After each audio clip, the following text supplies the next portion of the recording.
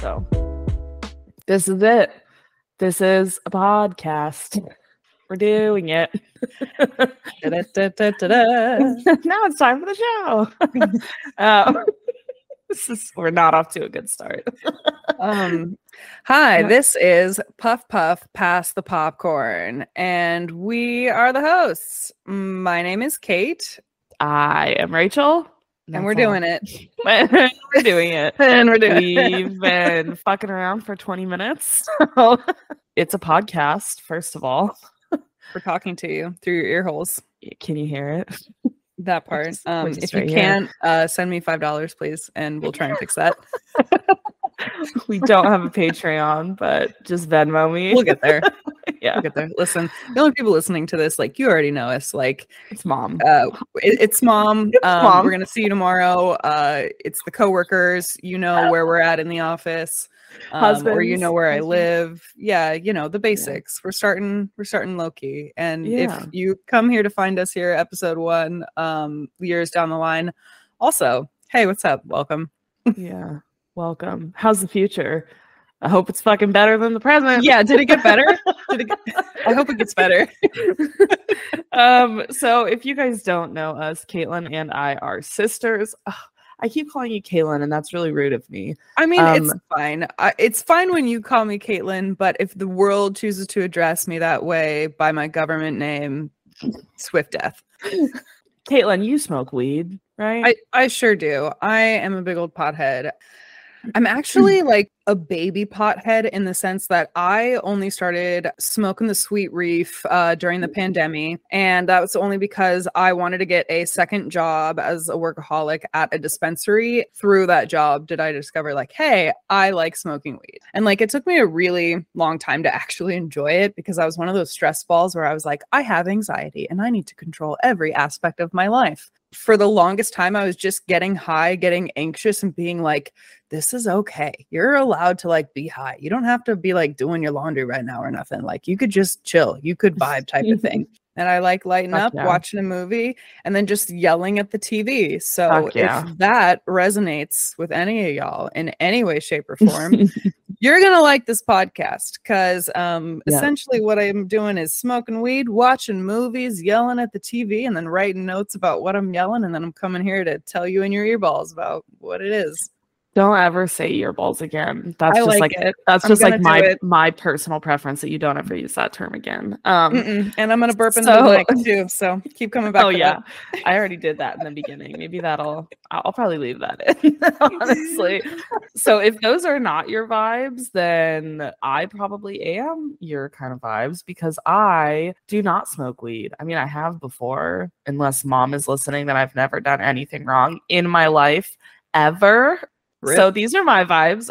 I don't really smoke weed. I don't really drink either. Like I'll have a couple drinks like socially. But I fucking love hanging out with people and people drink and people smoke. So obviously I am more than okay with it. I feel like when people ask me if I smoke and I say, oh no, I used to, but not anymore. I get this kind of, like all of a sudden I'm not cool. It's like I'm not down anymore. Well, that's just the peer pressuring of it. And I'm not going to lie. Like if I'm high in public, which is not that frequently, I'm just like, oh, I need you to clarify what not that frequently is because every single time we go to Applebee's, you get high as fuck in the car on the way there. First of all, please do not disrespect Chili's by calling it Applebee's like that. Oh my god! So that's because my husband Donnie and I have this ongoing joke because in my mind, Applebee's and Chili's are the exact fucking same. There is no difference between the two of those establishments.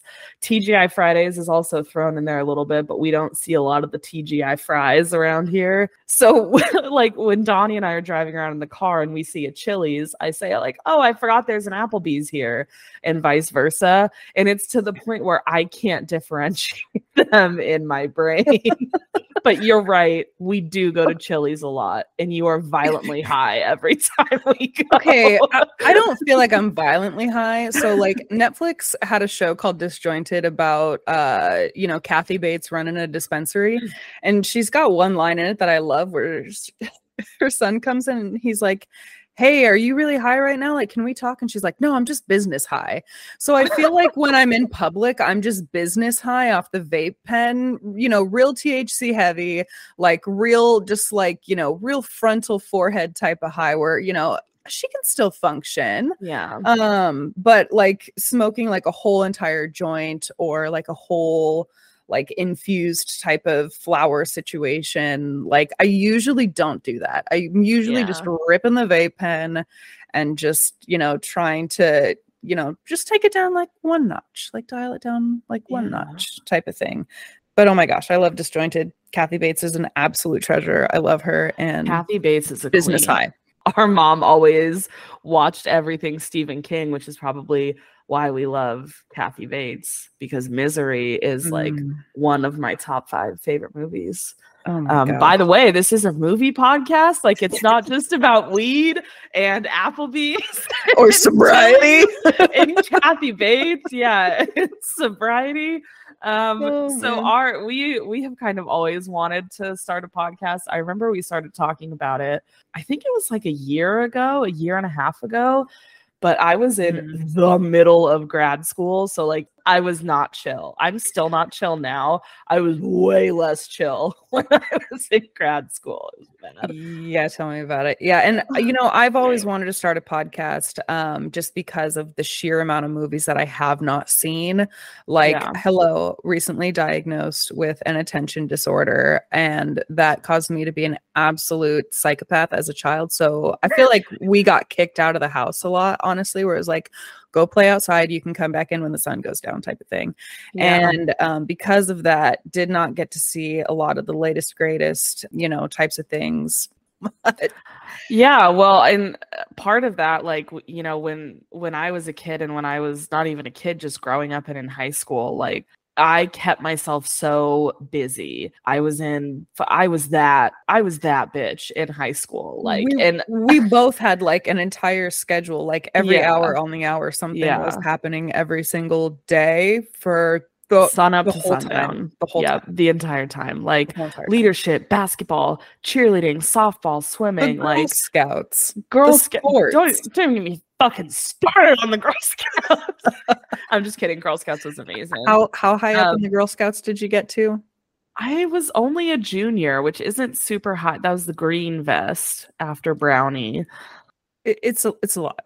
It started being too much with sports, and like, it's funny because I wanted to say I had to start getting serious about the things I needed to do to go to college, but then I ended up being a fucking degenerate and having to leave college and go to community college. How many different colleges have you been to? Haven't you been to like 7 colleges, basically? You're a bitch, first of all. No, Thanks. It took me 7 years to get my bachelor's, but I went to 1, 2, 3, 4. Okay, you were close because I went to 5. But that's including my master's. Does it also include online? I have my master's degree. Leave me alone. But I have consistently been in school from the time I was in kindergarten until the time I was literally 27 years old. So what, now that you've had a year off of school, you're like, keep it going, start a podcast. Let's roll. Yeah. I'm like, what's my next project? Have to output into the capitalism machine. But I feel like with me going to so many different schools, this is like let's just open up the fucking belly of the beast and like talk about the trauma that is in our lives. Let's just fucking dump it. Let's just fucking do it. I was so busy for such a long time, and when I wasn't busy in school, my mental health was awful because I didn't know what I wanted to do. Nothing was a good fit for me. And it's just a fucking lot. So if anyone is listening, which at this point, no one is listening. I am. College is fucking hard, and it's also stupid. Just find the thing that fits the best for you. And what fit best for me is 7 years of just dicking around. And then I finally got my bachelor's, and then I immediately turned around and got my master's. And now I'm in a job that I love, but Was she bored? she bored. And I feel part of the reason why I wanted to start this is because so much of my life was about school. So then when school was over, now I work in a school, and I feel like my whole identity is just wrapped up into like who I am professionally, which is good because, you know, I'm a middle school counselor, so I have to love what I do and I have to love my students, but also when do I get to do fun things that I enjoy, like watching movies and talking to people about movies. So I also really like snack. Like that's I mean, that's fucking my who thing. among us? Yeah. Like, Yeah. can I get some munchies going on? Like that is So a vibe. that's kind of what brought us here. Caitlin smokes the weed, I eat the snacks, but you know, even though we have different interests and we're vastly different people, even looking at us on camera right now, like we look so different. But we still, like, it doesn't matter what your interests are. Like, everyone can still fucking get down with some movies, and everyone loves Hollywood, baby. That's showbiz. Should we talk about the movie that we watched for this thing? We haven't even fucking talked about. We just made it sound like we're talking about all movies, but that's not what this podcast is going to be like.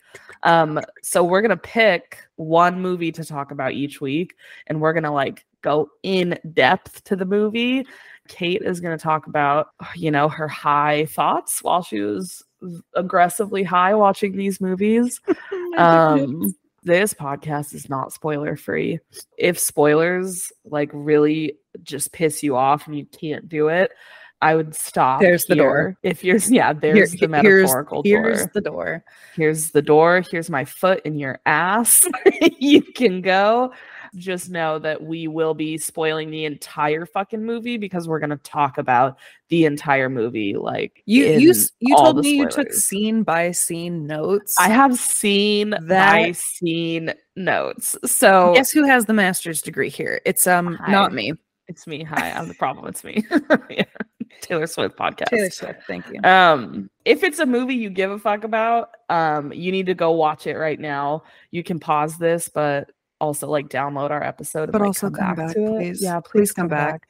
No one is here anymore, but mom, please come back.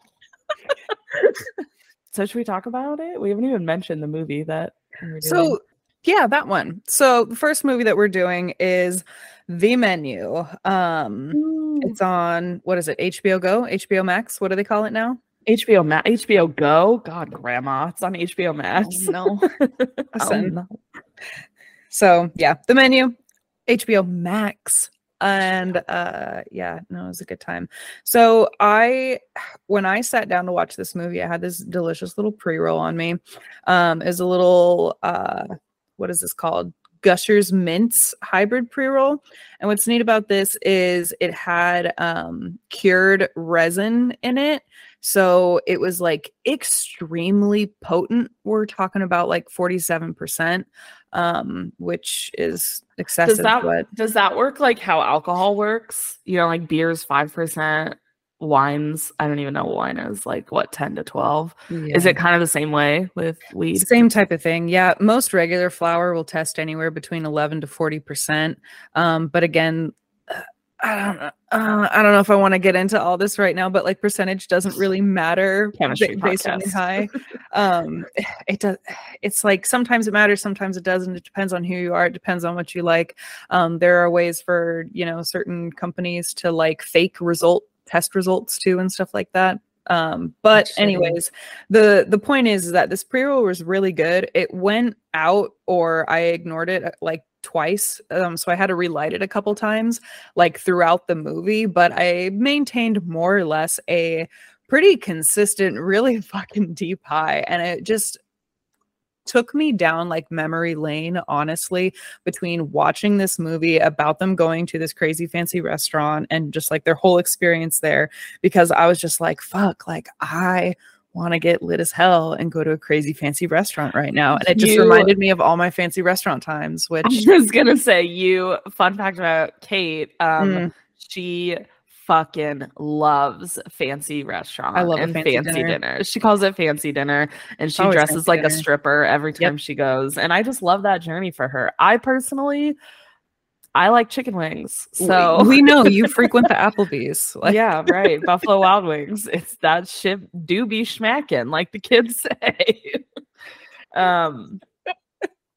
So was it good for you? I don't know how to ask, like, if like did the high match like the vibe that you were hoping for? Kind of. I guess I don't know, because like this high was, it was really sedating and it was like very heavy, and I was just like in the electric blanket, like having my moment type of thing. And this movie felt a little more like tense and on edge. Would you describe it as a thriller? I don't know. I would. No, I don't. Okay, well, that's my hot take. No, but it was a good vibe. It was a good vibe. Like I was able to like really like sit in and like watch the craziness and just kind of like allow like my mind to go off on these different fucking trains of like what is happening and like what is this reminding me of? Like what is this like? That's a bad description, but weed good. I ate a really incredible snack during this movie, but I kind of don't want to talk about it till the end because of the snack that I ate. You know, like it. Okay. I chose a snack that is relevant to the last fucking 5 minutes of the movie.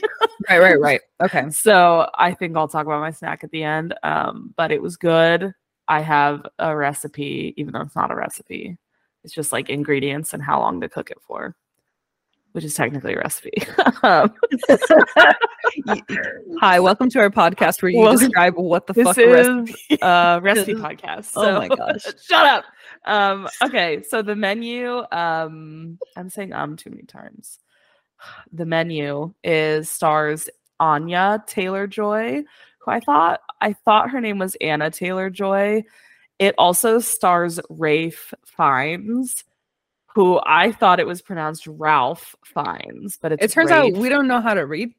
I don't know. And I realized that I'm an idiot, and both of their names I was wrong about. So Anya Taylor-Joy plays Margot. I also found out that Anya Taylor-Joy is only fucking 26. So this gorgeous, beautiful, amazing actress is younger than I am, and that made me feel really old. We recognize her from The Queen's Gambit. Amazing show on Netflix. She was also in The Witch, which I didn't love. Wait, was The she Witch? Was she the sister in The Witch, the oldest sister? She was like the main chick in The Witch. How did I've seen The Witch a couple times, but yeah, I didn't love it. Maybe we need to watch it again for this podcast. She was also in Last Night in Soho, which is another one that I didn't watch, but I wanted to. Because it's like we'll get there. It's like a spooky, creepy, I don't know what really the fuck it's about, but it has Anya Taylor-Joy and she's amazing. Listen, whenever we get time to watch it, we'll come back and we'll tell you all about it. Yeah, and I'll be like, remember Anya Taylor-Joy, who started the menu with Ralph Fiennes. So Ralph plays Chef Julian Slowik, who is, if you just put your hand over his nose the entire time, you'll be reminded that he is fucking Lord Voldemort. Like, amazing. He's also been in everything. Like, he was in Schindler's List. He was in other movies that are slipping my mind right now. Was he in The Red Dragon? He was in The Red Dragon. Do you see? This is a good movie podcast. I'm like, yeah, it's got one of the fucking best actors of all time, and he was Lord Voldemort, and I don't know what else. So welcome to mediocrity. Yeah. I kind of wish that he was British in this movie. I wish that Chef Slowik was British, just because Rafe has such a beautiful voice. I thought he did so good in the role, though, honestly. So like that very, just like his fucking clapping and shit like that to get oh my attention. God, like the clapping. What other movie was doing the clapping? The Conjuring. It was essentially just like clap, clap, call back to The Conjuring. Spooky, spooky time. Everybody pay attention to my cool kitchen now. Ready, Clap, go. clap, clap, slap, slap, slap. Oh my gosh. So just jump into it. What are your first scene notes, bro? Yeah. So, okay. It opens up. We're kind of on like a dock situation. This guy, Nicholas Hoult, who I thought played what's his name, Pete in The Office, but Caitlin told me that he did not. So no, and he just has one of those faces that's so recognizable. So but he was in The Great on Hulu, and that is an absolutely amazing watch. Honestly, he plays Peter, who is like a oh god, now I'm just embarrassing myself. He plays Peter. He's a Russian dude, Russian prince, and he just like wreaks havoc on everything. And if you haven't seen The Great on Hulu, that's a good watch. Wonderful amount of Nicholas Hoult FaceTime. Highly recommend. Can you keep track of like our recommendations for each episode? That's cool. Me neither. So I would love to say like, check the show notes, but that's never gonna fucking happen. So, but so far we have Queen's Gambit and what'd you say? The Great, mm-hmm. And the Pepsi one, the Pepsi documentary. And where's my goddamn jet Pepsi? You fucking lying asshole. That might not make the final cut though. Oh, okay. Shut up. We're talking about the menu. Nicholas Hoult. Shut up. Nicholas Hoult. He plays Tyler. Tyler is the biggest fucking douchebag. There are few characters that I hate more with the intensity that I hated Tyler in this movie. So it starts. Tyler and Margot are standing there, and Tyler is telling Margot not to smoke a cigarette because it will kill her palate. So she starts off fast with like, I'm a bad bitch, I do what I want, and she says at least her palate will die happy. And he just is. It feels like forever that he is mansplaining what a palate is and how it works to Margot. And I'm like, this is never going to fucking end if he's going to be like this the entire movie. Yeah, no, they really do a good job at like setting the viewers up to like hate him. But I got to be totally honest. When I am in the mindset of going to fancy dinner, I'm Tyler. Yeah, you're a douche. I know. I can't help it. I'm just like, you got to get the mouth feel right and all that. Don't say mouth feel. Which is a Margot quote. That's her line. She says, don't say mouth feel. And I am about the mouth feel. I understand it. I appreciate it, mouth feel. And I understand that people are supposed to hate Tyler in this situation, be like, oh, he's a poser, he's a douchebag. And like, I get that. That's correct. But also, sometimes that me. Okay, but the way his character arc and the way that the level of douchebaggery that he arrives to, you have never gotten there. Like, I can comfortably say that, and I will come back to this later, and I will point out exactly why you have never gotten that back. Okay, yeah, that part. So, but at the same time, like if I am going to fancy dinner, I'm not smoking before. I will wait and smoke after. Okay. Honestly and truly. It is fair because the restaurant they're going out to is called Hawthorne, and it's on Hawthorne Island. They only take 12 customers a night, and it is $1,250 per person. So it's fair that Tyler like doesn't want Margot's palate to be ruined. Would you ever spend that much money on dinner? No. Me Absolutely either. not. I almost spent that much money on hair extensions. What the fuck? But not on a single dinner. But that's for the hair podcast. That's a separate conversation. But no, I honestly can't say that I would, because you could buy like a used Toyota Corolla for that price. Not in this economy. Yeah. You couldn't even buy the gas for a Toyota Corolla. You couldn't buy a catalytic converter for that. This episode's going to be 7 hours long. So great. Listen, awesome. We get to practice.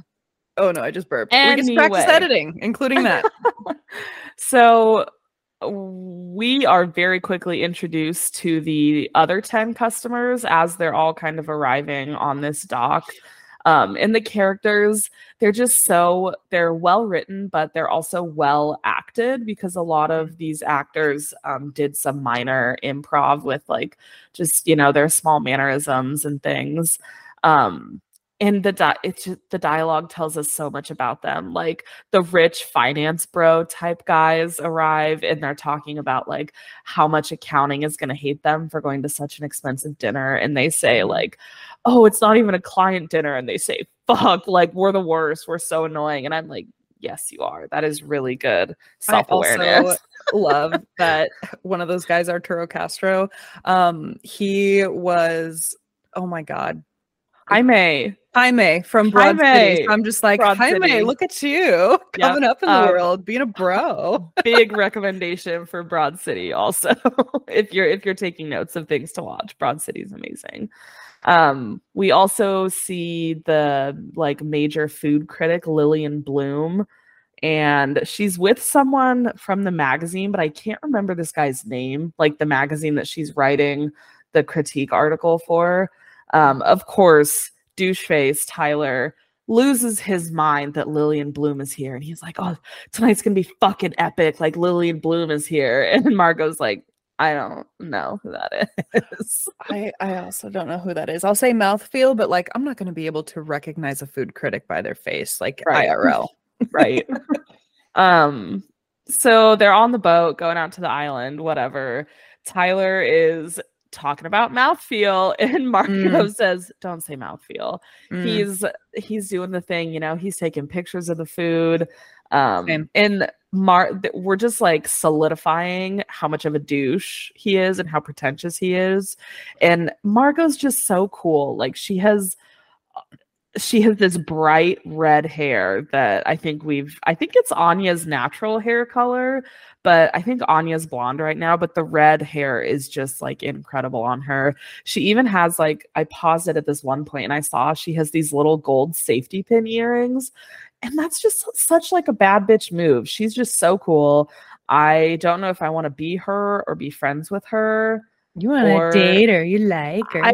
I mean, me and Donnie might have to be into like a throuple thing with not even Anya Taylor-Joy, just with Margot, because she's so cool. Just with a character. Don't worry about it. Yeah.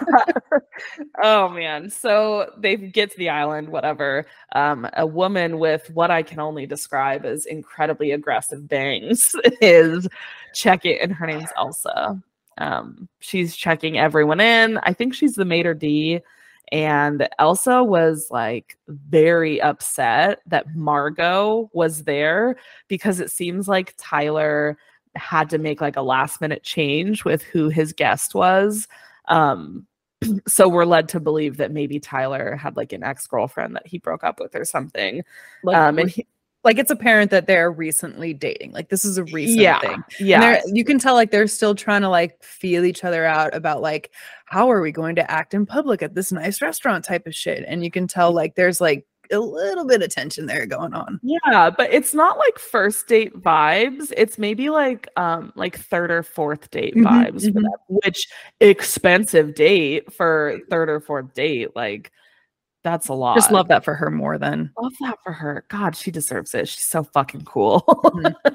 So Elsa, after everyone gets all checked in, Elsa's giving all the guests a tour of Hawthorne Island. And she's explaining that all of the food that they are eating comes kind of from the environment around them and on the island. They see like a boat out in the ocean. I don't know if it's the ocean, actually. It was technically filmed in Georgia. Is there ocean in Georgia? Oh no, public school didn't do good for me for geography, but I'm gonna say Our public school didn't even have a geography class, so yeah, let's start there. It looks like the ocean, but so we're made to think that it's the ocean, even if it's not the ocean. Anyway, there's a boat that's harvesting the scallops that they're gonna eat tonight, and at one point, I'm just gonna call him Jaime, even though that's not his name. Jaime Castro, one of the finance bros, is like, yeah, oh no, it wasn't him. It was John Leguizamo, which John Leguizamo is also in this movie, and he's amazing. And he says like, yeah, harvest harder, bro. Out to like the person who's actively working for these stupid fucking rich people out in the ocean. Honestly, can I just say, like, while I was watching this movie, I just kept picturing him as like, oh, what if Charlie Sheen did this? Didn't you say that Charlie Sheen was going to do it?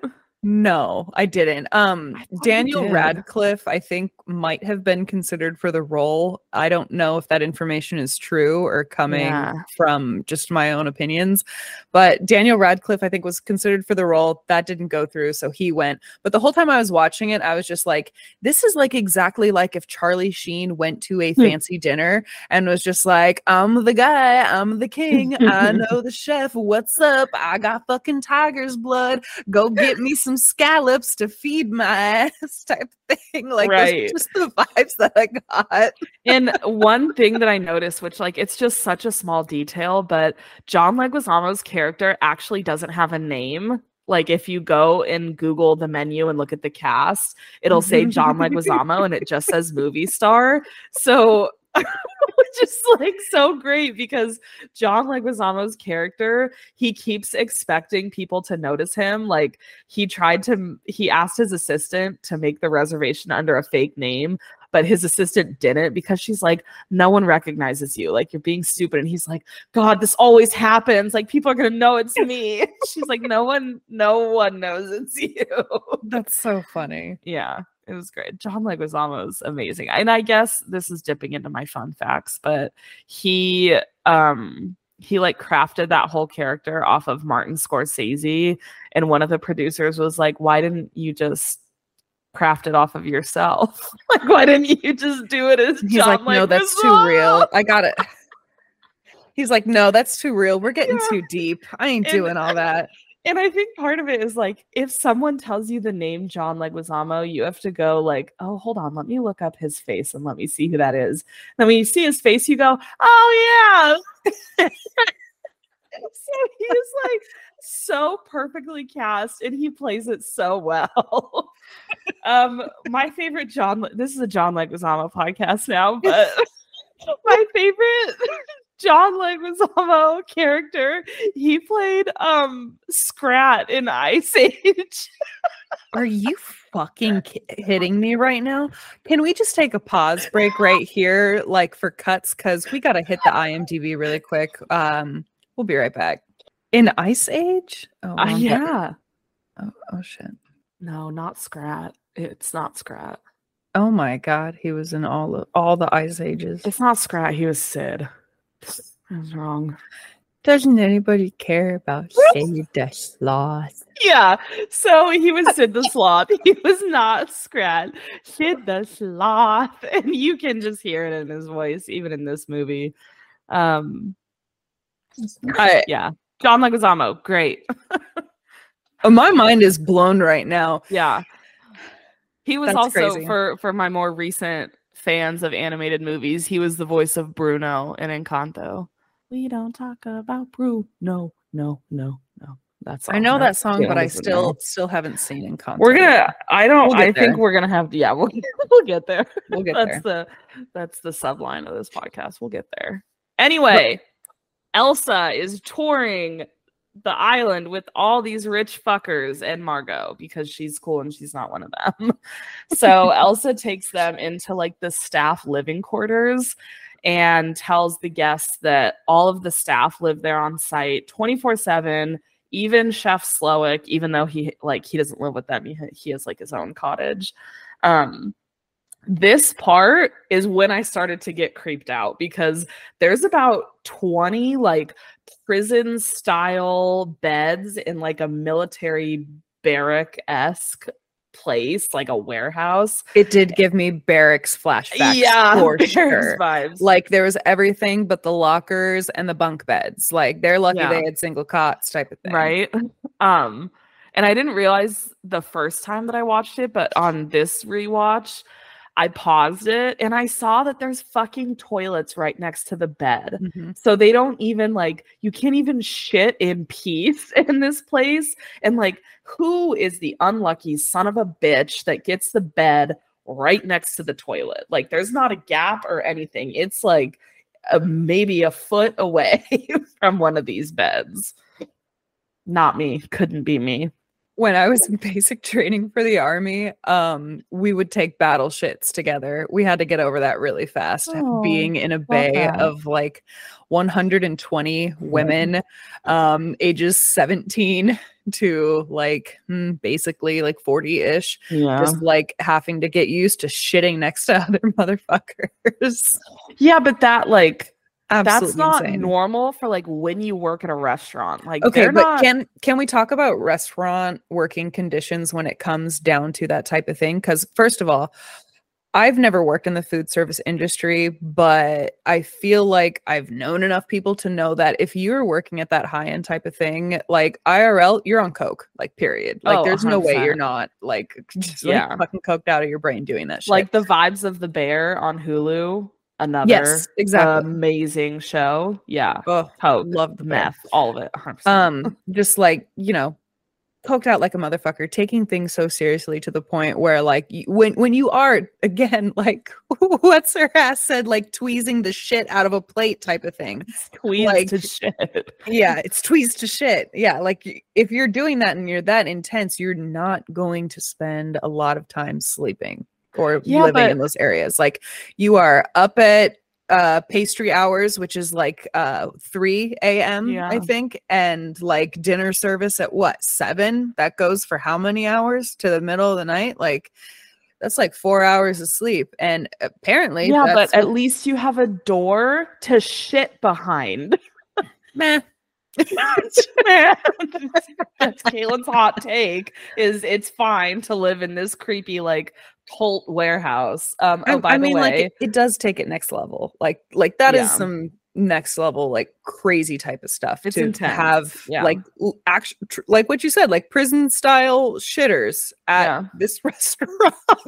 A restaurant. It's a fucking restaurant. That's what it comes. And I even understand for the staff quarters too. Yeah, I understand the staff living on the island, like that makes sense, you know, because they have to. I mean, Elsa tells the guests that every day starts at 6 a.m. with prep work. And then she goes into like, we ferment, we slaughter, we marinate, we liquefy, we gel. And it's like, what the fuck does that even mean? The we gel for me. The we gel. Yeah. So there is a lot of work that goes behind it. So it makes sense on service nights to stay the night before, but they stay there all the fucking time. And the hill I'm dying on is I need a door to shit behind. And that's just me. I went to Girl Scout camp. I still got a door to shit behind. Like that is the bare minimum of what's crazy though is like neither of us would ever consider working a job where we were required to live on premises of the job. And I think we just need to not lose sight of that fact. Actually, when we're trying to true. We've both taken those jobs. I know, but you were in the military. I did the Disney college program. And I had to live tomato on site. Potato, man. Tomato potato. It's basically the same. But yeah, no, like now where I'm at now, I would not consider living on site where my job is. I wouldn't want to do that. I would have to be given a lot of money. But I would think about it. But I need a door to shit behind. I need a door to shit behind. That's the bare minimum. Do you think all these chefs in the menu, do you think they're salaried or do you think they're hourly? I think they don't fucking get paid. Are they blood oath? So, okay, here's the deal. As soon as I saw their living quarters, and I didn't think this the first time I saw the movie, but I thought it the second time I saw the movie, I was like, whoa, it's a cult movie. I did not think that about it the first time I watched it, but now I'm like, this is a cult, not a movie that has like a cult following, you know, but like this is a movie about a cult. So sure. Yeah, that's my hill I'm gonna die on. You can die on the hill if you don't need a door to shit behind, but I personally do. Otherwise, I'm calling it a cult. So one of the finance bros asks while they're doing the tour of the barracks, I'm just gonna call them what they are. Sure. But one of the finance bros asks Elsa if she ever gets burned out, and she is like fucking just so taken aback by this question. And she was like, oh, we never burn anything unless by design. Like she couldn't, like a bitch could never, she couldn't imagine being like burned out, because like this is when you start to get the sense that obviously like working for Chef Slowik is like their life. It's what they've committed their life to. Yeah, like that is their like reason to live type of thing. Like they wouldn't consider the possibility of burnt out, because burnt out has some sort of negative connotation in the sense that, you know, you're having a hard time or a bad time or you're struggling with something. And in their eyes, I guess, and their, you know, their cult, as you're calling it, they're not, you know, seeing that. They're just like, I live for this. This is my passion. They will die on this hill. And they're blindly following a single leader. That's a cult. Might I introduce you to Jim Jones? Anyways, this is now a cult podcast. So they finish the tour, whatever. They make it into the restaurant. And I haven't really been to a ton of like really fancy restaurants, so maybe you can talk more about it, but it seems like a fairly normal high-end restaurant. Like it's a little more open concept than like your typical TGI Fridays is. This bitch. And you know, all of the different sous chefs and the kitchen staff and whoever with the different French titles of what their jobs are, they're all, you know, prepping the meals, and they're placing weird spherical balls with like tweezers and shit. So I've never been to a restaurant that had an open kitchen like that. I would die to go to that. Wouldn't pay $1,000, but one that in is nice. Sac. So I've never been to an open concept kitchen styled restaurant like that before. The fanciest place that I've ever been to is the Spot in Vegas, and like they had like a chef's table in the back, where like they put a table in the side of the kitchen type of thing, so you could pay extra monies to do that. But more or less, I would say, you know, the full like floor to ceiling like mid-mod style restaurant this is just like beautiful from an architectural sense. Love the open concept, love that natural light type of thing. I hate to say this out loud, but there is a scene where Margot goes to use the restroom where she's trying to smoke a cigarette out the window, and that tile work, that green tile, is just such my vibe. It's beautiful. Just such a vibe. It's so gorgeous. Yeah, the whole and I would also probably vape in the bathroom just for that business high type of I know you would. Okay, yeah, good. And the whole restaurant's gorgeous, and there's these huge windows overlooking whatever the large body of water is that delivered them onto the body of water of Atlanta. So it's gorgeous, and obviously, hopefully, it's worth the money that they paid to be there. And while they're sitting down, something that they've kind of just been focusing on in like small little snippets, Margot has been making really weird and like uncomfortable typefaces towards one of the older male guests. And his name is Richard Leibrandt, but everyone keeps calling him Mr. Leibrandt.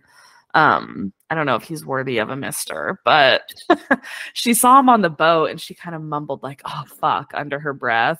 And the camera just keeps showing us that she's giving him like these weird looks, and she just seems like shooketh from his presence. And honestly, I mean, like his wife picks up on it too. She's just like, "Doesn't she look like our daughter?" Yeah, and he goes like, so I actually thought that it was her dad or something, you know, because like if you're estranged from your parent, you might be like, you know, you might not be like, "Oh, hi, Dad," if you like see him on the boat, you know. Yeah. But yeah, when Leibrandt's wife says like, "Oh, she looks like our Claire," he gets so mad. He's like, "She looks nothing like our Claire," and I was like, "Oh fuck, I think she has seen his dick before."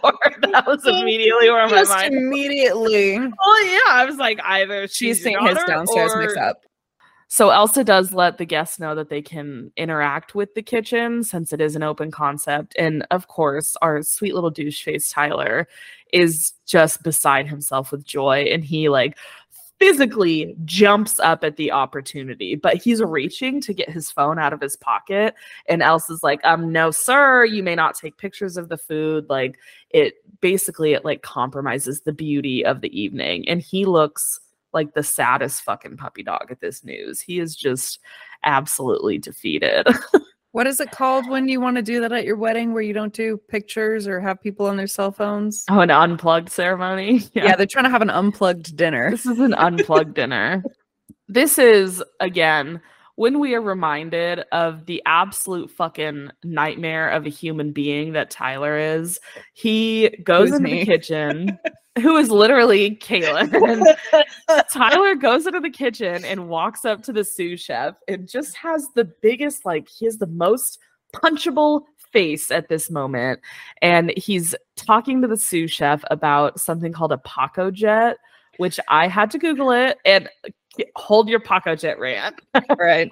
I had to Google what a Paco jet is, and they did. Luckily for us, as the stupid women that we are, Tyler mansplains what a Paco jet is to Margot, and it apparently turns food into like a powdery, like snow kind of texture.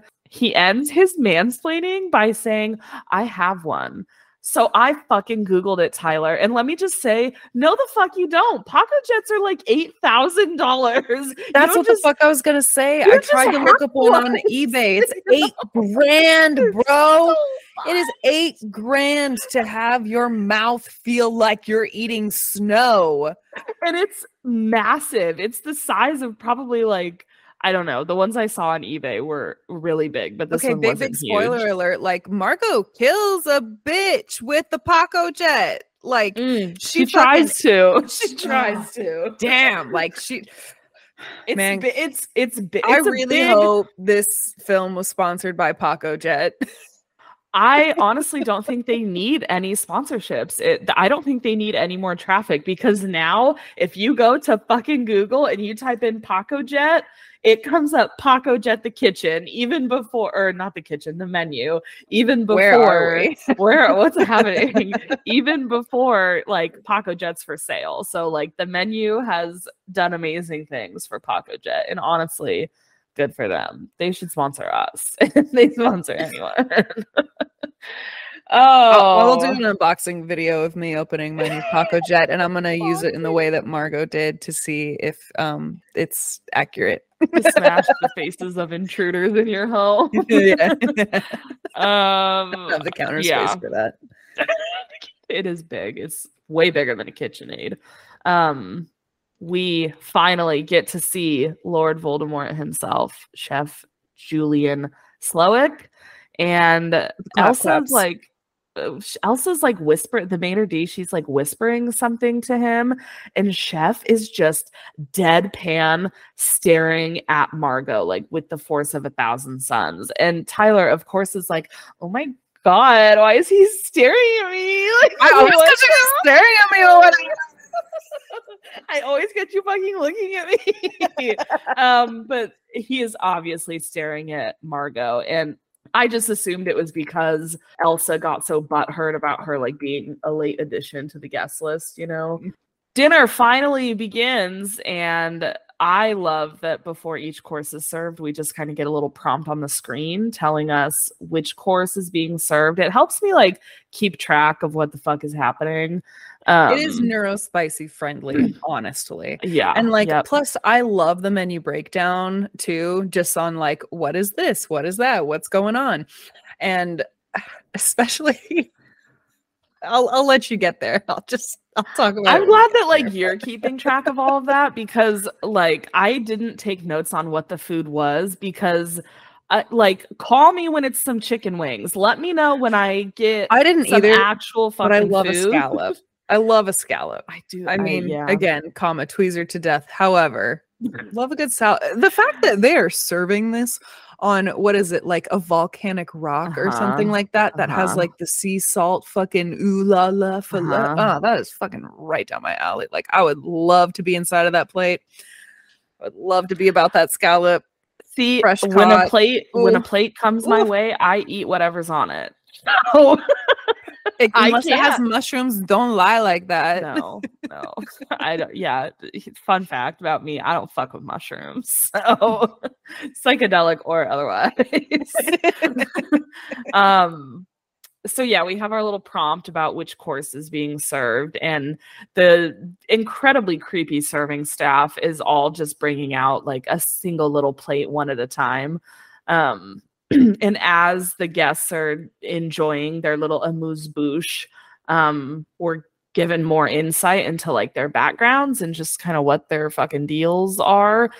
I think it's funny because Lillian Bloom, who is a critic and makes her money off of pretentious food, is talking about how pretentious the food is, and like she, I guess, hates like foam, and she's talking about how stupid like all of these different textures are.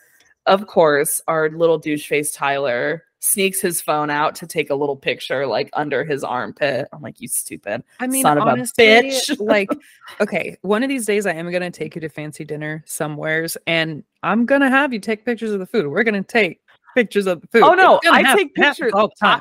I take pictures of the food, but of like picture worthy food, like of trash can nachos from Guy Fieri's restaurant in Vegas. I fucks with the donkey sauce.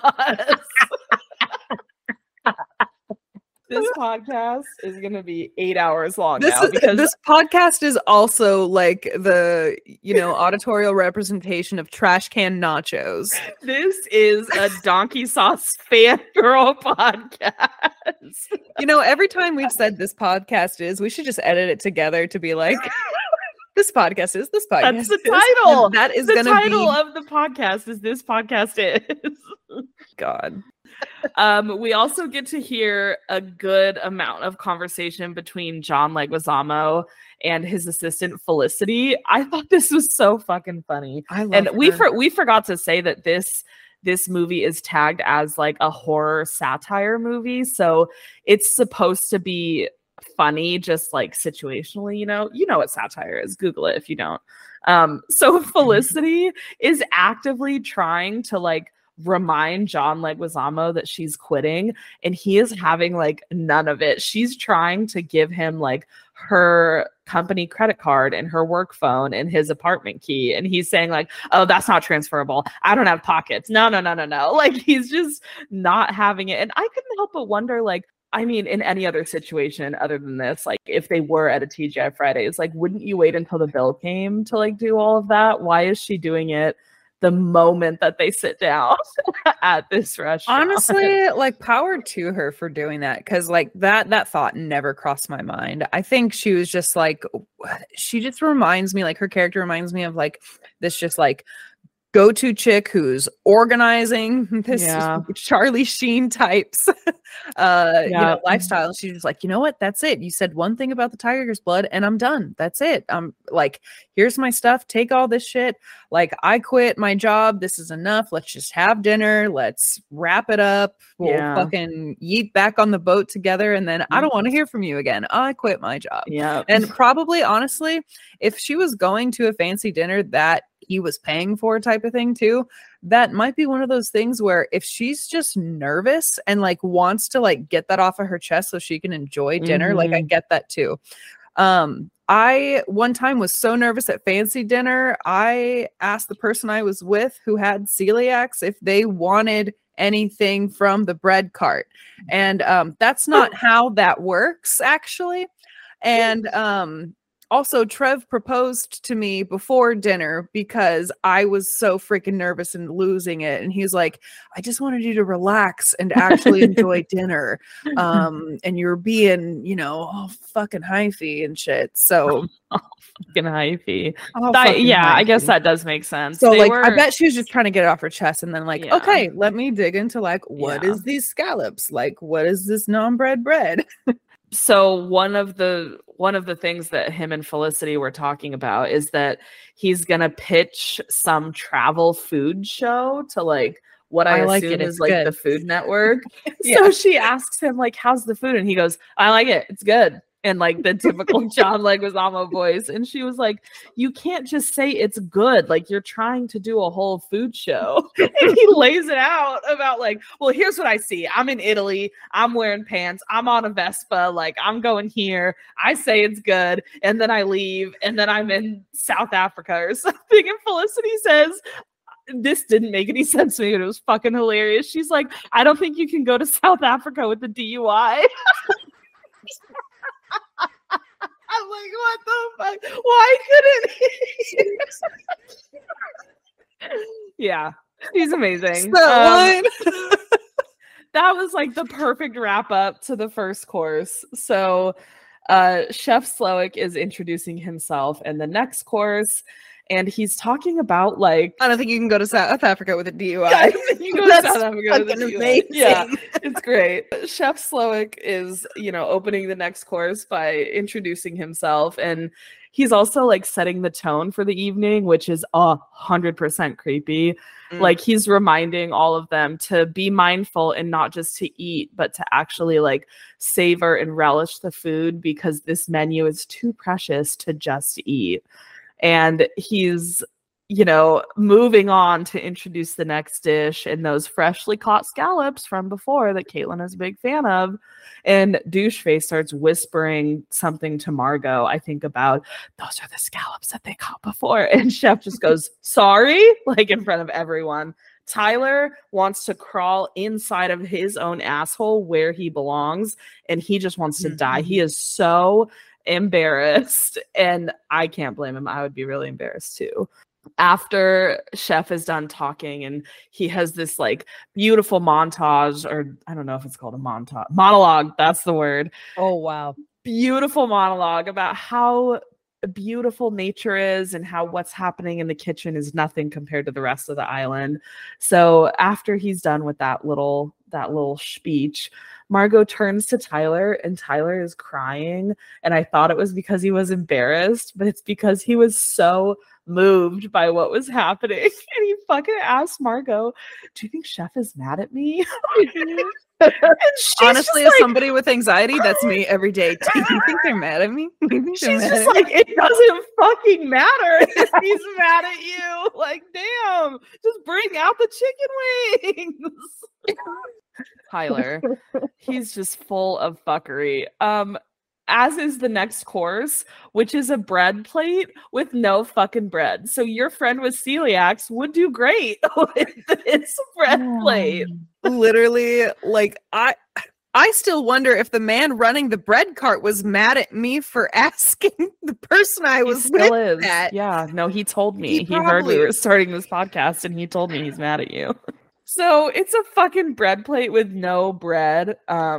And the whole point behind it, I guess, is that bread is like the food of the common man. Yeah, peasantry. But the people dining here are not common, obviously, because they can afford fucking an insane amount of money for this dinner. They can just like shred a cool, like, what do we say, $1,200 a plate? Yeah, but yeah, $1,200 plus. Like, so meh. Luckily, it wasn't just a plate with nothing on it, because I'd be like, are you fucking kidding me? Like, just an empty plate.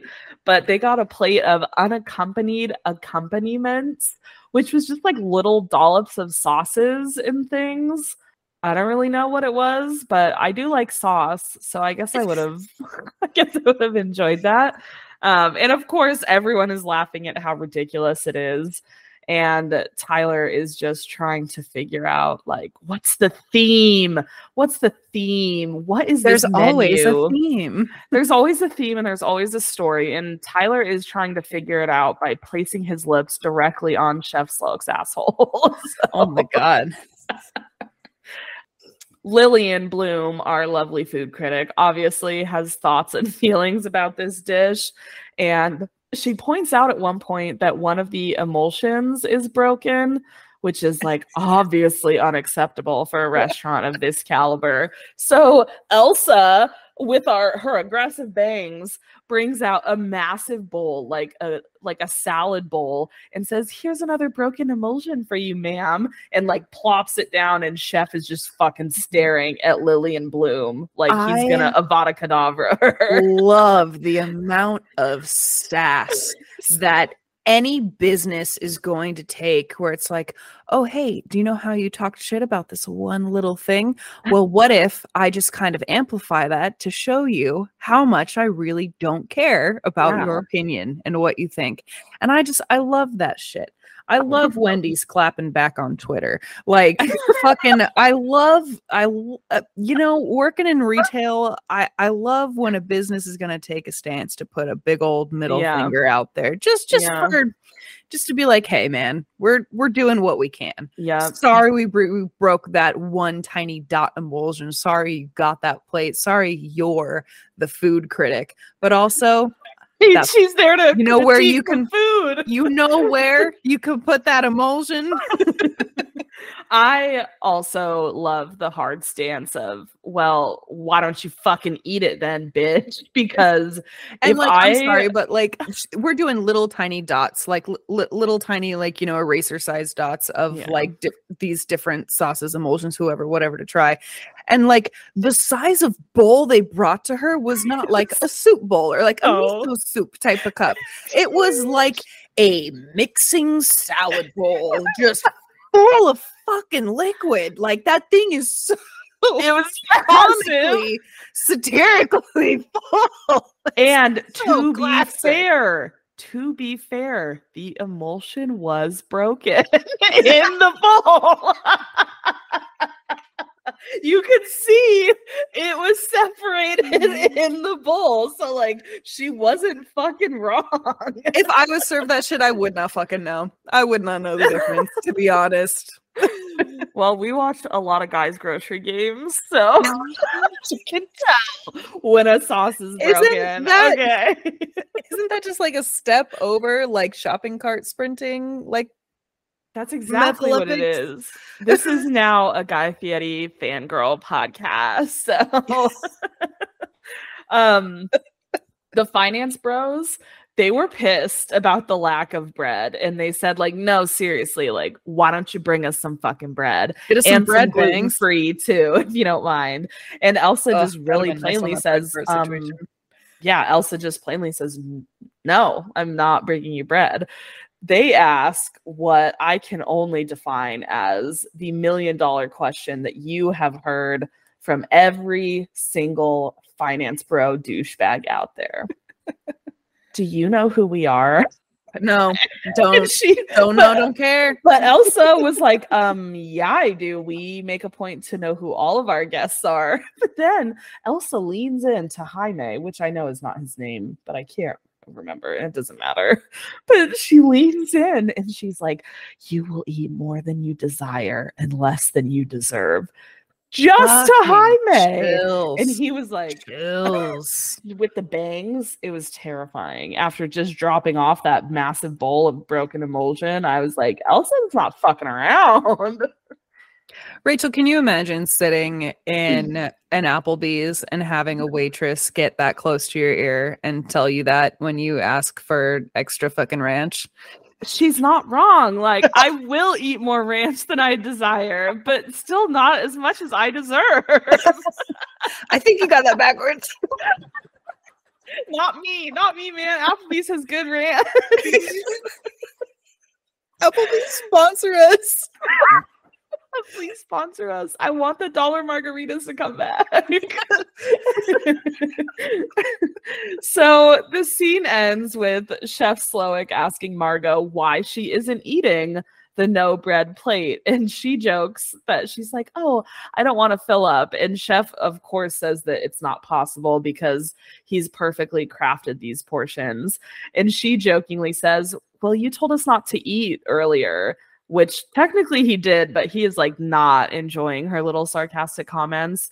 And she finally puts her foot down and just says that she is more than capable of knowing when and what she wants to eat. And Tyler is just slowly dying. He is just mortified with this. If he could like just like lean back in his chair and like slink all the way down onto the ground, he probably would. But just slink down to the ground and then up Chef Slowik's asshole. I think he would if he could. Yeah. This is also, we keep seeing like an older woman in the corner who isn't eating, but she is fucking smashing this wine. Not like actually smashing it. Like she's just pounding it down. She's a lot. And the chef just That's like me on a weekday night while Trev cooks dinner. It's a vibe. The chef just randomly walks over to her at one point and like rests his head onto hers, and Everyone thought this was super fucking weird. Chef introduces this woman as his mother at the opening of the next course, which is a deconstructed chicken taco called Memory. And Slowik is talking about his memories of Taco Tuesday growing up when he was a kid in Ohio. And at this point, everyone's like, I felt like they were really enjoying this part of the evening. But he tells a story of his dad coming home really drunk one night and how his dad got into a fight with his mom and starts choking her with a telephone cord. And to make his dad stop, Slowik stabbed his dad in the leg with a pair of kitchen scissors, but says, "Oh, I should have stabbed him in the throat." And everyone's like, "What the fuck is this guy talking about?" Trauma dump on me more, chef. Yeah, more daddy. Daddy Voldemort. So this dish, it's the deconstructed chicken taco, and it's a literal chicken thigh served with a small pair of scissors stabbed in them. And love the presentation. I didn't notice this when I was watching it, but when I went back to post our episode picture on our Instagram, which is Puff Puff Pass the Popcorn, the plate that it's served on is a fucking rolled up telephone cord. It's fucking beautiful. It's truly art, honestly. So as they're serving the tacos, the guests start looking at the tortillas that come alongside of this course. And we find out that these tortillas are laser engraved, but they're engraved with embarrassing moments like of each respective guest. So Lillian Bloom has like pictures of some restaurants that have closed because of her critiques and the pieces that she's written. And the Lee Brandts have pictures of them on different dates. But one of the tortillas is Richard with a woman who is not his wife. Tyler has so great. He has pictures of that very meal of him taking the pictures he was specifically not supposed to be taking. I was like, yeah, fuck you, douchebag. But the biggest the emotion deal, all over again of I can see what you're doing, you fucking dick. What you're doing, you fucking asshole. The biggest deal though is the finance bros. Their tortillas have images of like tax records and offshore bank accounts, basically proving that they're embezzling and breaking the law. So they get their panties all in a bunch over this. And they're like, Banks, come here. Yeah. They tell Elsa that like they're gonna have that restaurant closed by the morning because their boss is actually the angel investor for Hawthorne. But Elsa, with like some amazing like foreshadowing vibes, just really creepily says, "That won't be necessary." I was like, what the fuck? So what a nice way to say go fuck yourself. Right. She's like, I don't even care. Like that you don't matter. The tortillas don't matter. None of this matters, essentially. Well, what was on what's his name? John Leguizamo's. That they didn't show his. I don't. Oh no, they did show his. His was the movie poster for like his worst movie. It was called Calling Dr. Sunshine, and it was just like one of those trash movies, you know. So his was just the poster for that, which like isn't terrible. He just knew it was not a good movie, and he even said like, "Oh yeah, my worst movie. Like it was a terrible script. It was like it had a terrible budget." I'm just curious, what would be on your tortilla if you were eating here? Oh, you know, I really don't know because my anxiety makes everything seem. There's someone outside my house. Oh, it's Amazon.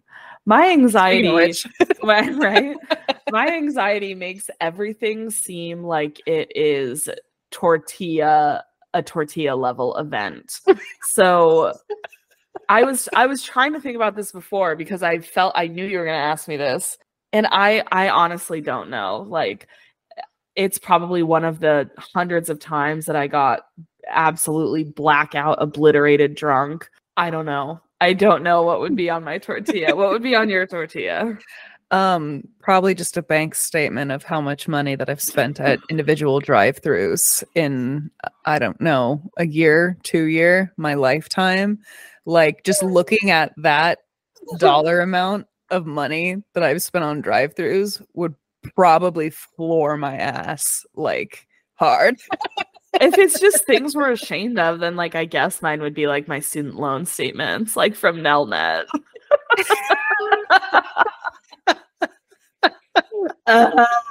So everyone is obviously like rich people levels of upset with the tortillas. And Margot is just like, we don't have to put up with this because we are the customer. So she attempts to call the server over to send the food back.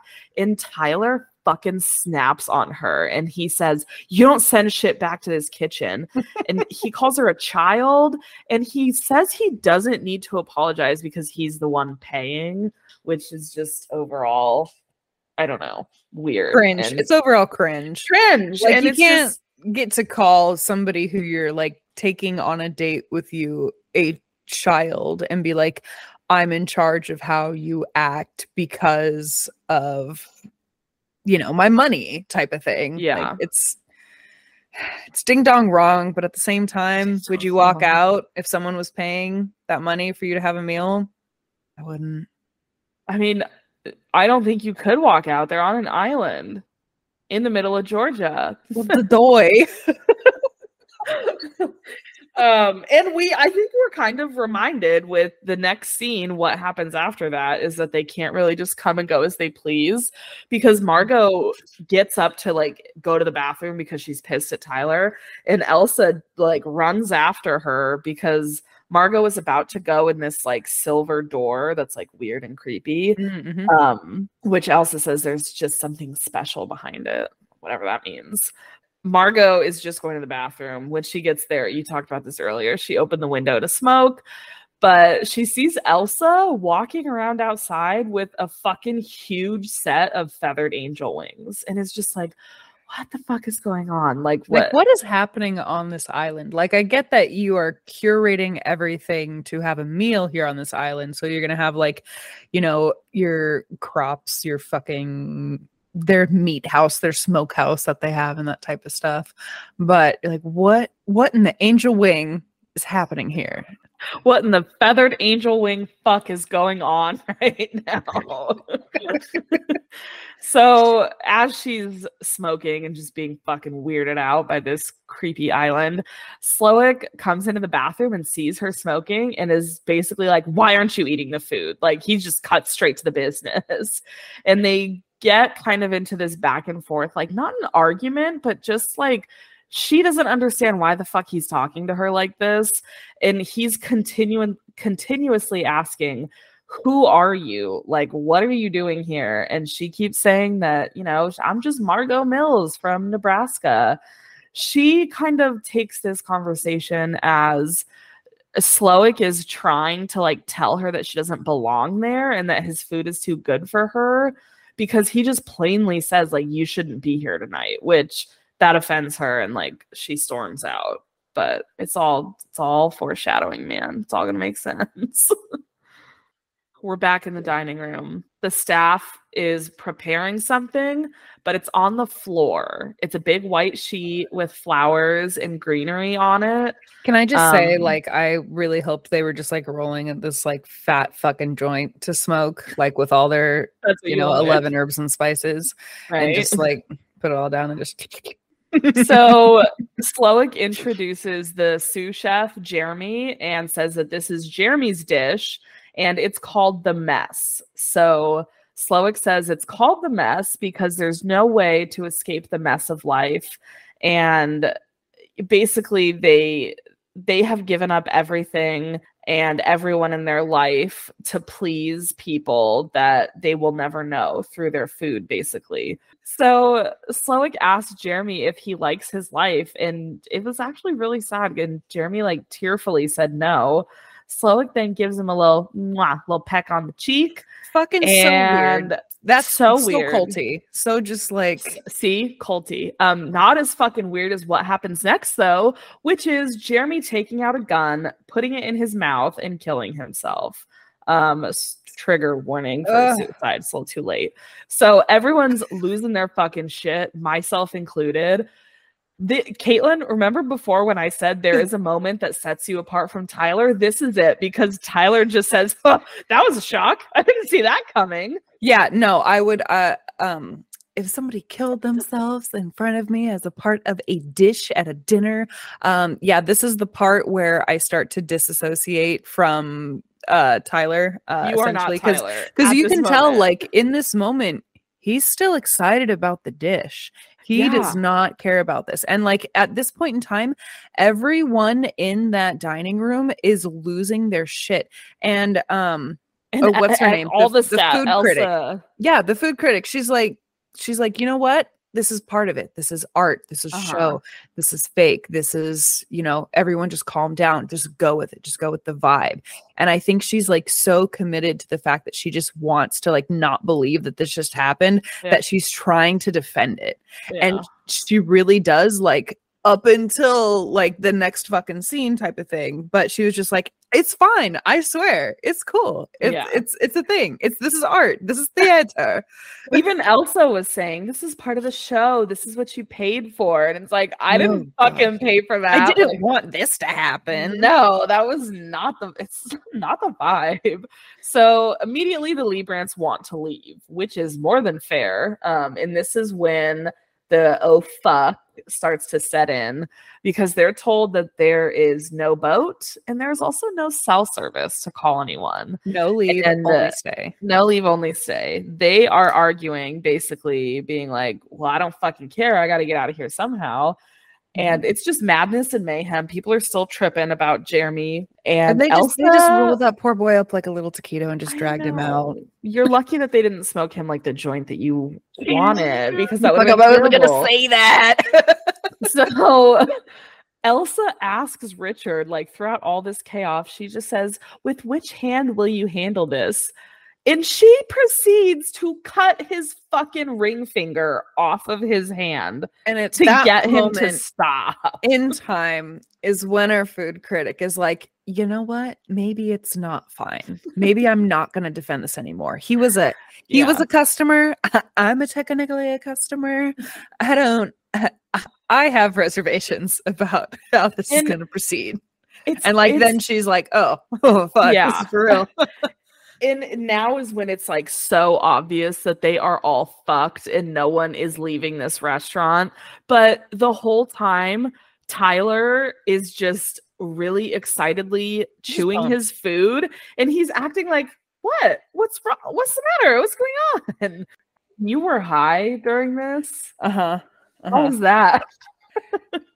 I mean, I'm just focused on Lillian and how she's like, it's cool, it's fine, it's art.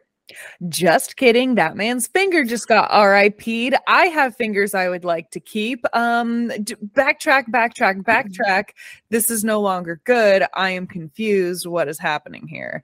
Being high while watching this, it's like at that point when they take homie's finger is when you realize that there is a shift. There is the whole change in tone across the entire movie of these people working in this restaurant, in this kitchen, like they are causing harm to their customers, like to their clientele. And it's like you don't come back from that. So it really just like opens it just opens this door of like, what the fuck is going to happen now? Where is this gonna go? How is this gonna spiral? And as soon as how are we no, you're right. It's literally like, where do we go from here? What do we do? As soon as that door is opened, like this whole movie just gets fucking insane. Like the next scene, Chef wants to see Margot in the kitchen, and he's still asking, who are you? What are you doing here? And he finally tells her that the name Margot doesn't fit her and that she just wasn't part of the plan. Margot's your no Margot. Yeah. And he keeps saying like, I need to know who you are because I need to know where to seat you, either with us or with them. And he basically gives her 15 minutes to decide. And she asked if this would let her live. And he just says, no, of course not. Can't you see that would ruin the menu? We're all going to die tonight. The creepiest part, we're all going to die tonight. Isn't that right? And the kitchen staff fucking, yes, chef. I was like, oh, I've seen that on the Food Network. I've seen some Yes Chef on the Food Network, but never like this. Never like this. So hell is just very slowly, loose. but also very quickly breaking loose. One of the finance bros tries taking his chair and like throwing it through the window. Of course, it doesn't break. And from the outside, you can't even hear him yelling or hitting the window, which is it added a level of like, oh fuck, like they are stuck inside. No one can hear them screaming, literally. And even if they could, they're on an island. So. And I also love how, like, during all this shit, like, even after this guy's finger coming off, like, they're all realizing they're gonna die. Like, the sommelier is like, I have a wine paired for you for this that is just off of a single vine. Anyways, I hope that that works out for you. And you're just like, what in the fuck? Yeah. Like, he's obviously in on it, and he's just like cool, collected, like just cool as a cucumber, just like, so with this next dish, here's a great wine pairing for you. And that's one of the creepiest parts of this movie is the staff is being firm and violent, but they're still being polite. And honestly, that's just good customer service, baby. Like, come on. I love violent customer service. Oh my god. Aggressive customer service. Yeah, and I think the sommelier describes one of the wines as having notes of longing and regret. Fucking beautiful. What the fuck does that even taste like? That's how I describe weed, honestly. Like, it just tastes like a good fucking hike through the woods, Yeah. Like, things started making more sense at this point, but I was also more confused because as we start entering into the next course, which was just a palate cleansing tea, the chef kind of gives everyone sorry, but that clear teapot with the floral vibe is just beautiful. Like, that's my aesthetic. That's my aesthetic, right? It's just a little cottagecore moment. Love it. So during the palate cleansing tea, chef kind of gives everyone an opportunity for them to ask questions about him and what is happening. They're essentially told that they are ingredients on the menu tonight. And the first time I watched this, I thought it was going to be a cannibalism movie. Like, I was confused when they didn't eat Jeremy, like when Jeremy killed himself and they didn't eat him. I was like, that's just wasteful. Like, Rachel. She's hot like, take. Hot take. I thought this was going to be a pro cannibalism moment. No. I mean, it kind of, I'm not pro cannibalism. I feel like that for legal reasons, I need to say that. The cult vibes and the we all live here and the we don't get a door to shit behind. And then he killed himself. I was like, oh, it's a cannibalism movie. Like, they all live there to kill themselves and like become part of the menu, but that's not what it was. I mean, like, that would have been a good story, but that's not what it was. It might have crossed my mind the first time that I saw this movie. I don't think it really stuck. Because when they wrapped him up in the herbs and stuff, I was just like, what are they gonna fucking like go throw him on a smoker? But no, like after like you never see Jeremy again, then it's just like out of sight, out of mind. Like he's just dead. Like they just buried him with herbs, like a fucking Egyptian prince or something. Prince of Egypt, great movie. Soundtrack on that shit was fire for its time. So good.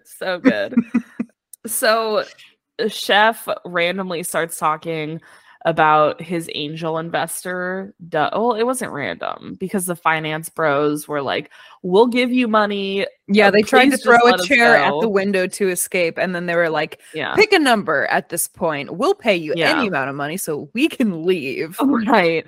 Slowik uses this as an opportunity just to talk about his angel investor, whose name is Doug Varick. And again, that's who the finance bros work for. So chef turns on like some spotlights outside and we see a man who is Doug Varick suspended in the air, like right off of the restaurant patio.